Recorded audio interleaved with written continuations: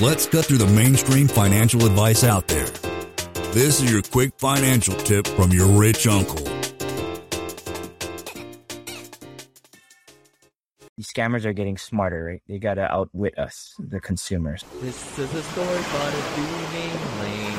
Then one day he went to try to rent them out, and then he became one with the domain.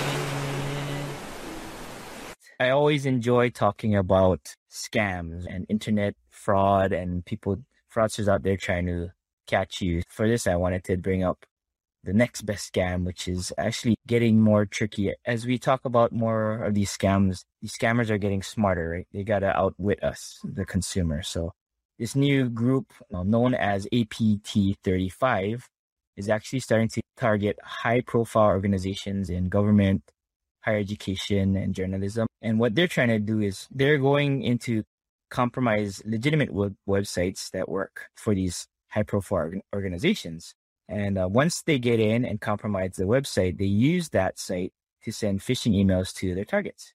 So one example is that one attack sent emails with phony invitations to an upcoming webinar. We like to get our information nowadays from webinars, right? So these invitations are also linked to then another site that's compromised. And then if you click on that link, there's a registration page where you put in your email information and your credentials. And what this APT35 is trying to do is get you to hand over your credentials so then they can get access to your account's personal information and eventually into the system, into your organization. What can we do? Again, just keep these things in the top of your mind. When you get an email, look for red flags. Think of where did the email come from, and never click on a link from an email that you didn't expect, even if you recognize the person sending the email. And it never hurts to pick up that phone and give that sender a call and say, hey, did you send me this email? It's weird. I get those calls often too. I don't know about you, Lane, but sometimes I get those calls. Same thing with wire fraud. Whenever you get wire instructions, or whenever I'm doing a wire, and because I don't do them too many, I'm always calling up the sender and say, is this the account that you want me to send it to? And always do confirmation.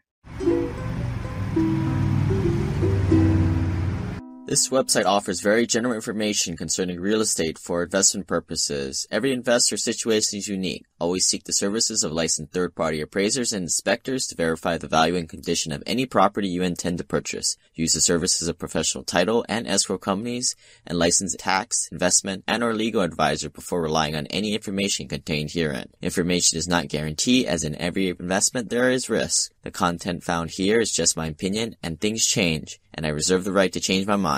Above all else, do your own analysis and think for yourself, because in the end, you are the only person who is going to look out for your best interests. Lane is not a lawyer, CPA, but the dude did quit his engineering job and now owns thousands of rental properties. Learn more about the secrets of the wealthy. Join our community at thewealthelevator.com/club. And if you're looking for a longer form podcast, also subscribe to the Wealth Elevator podcast.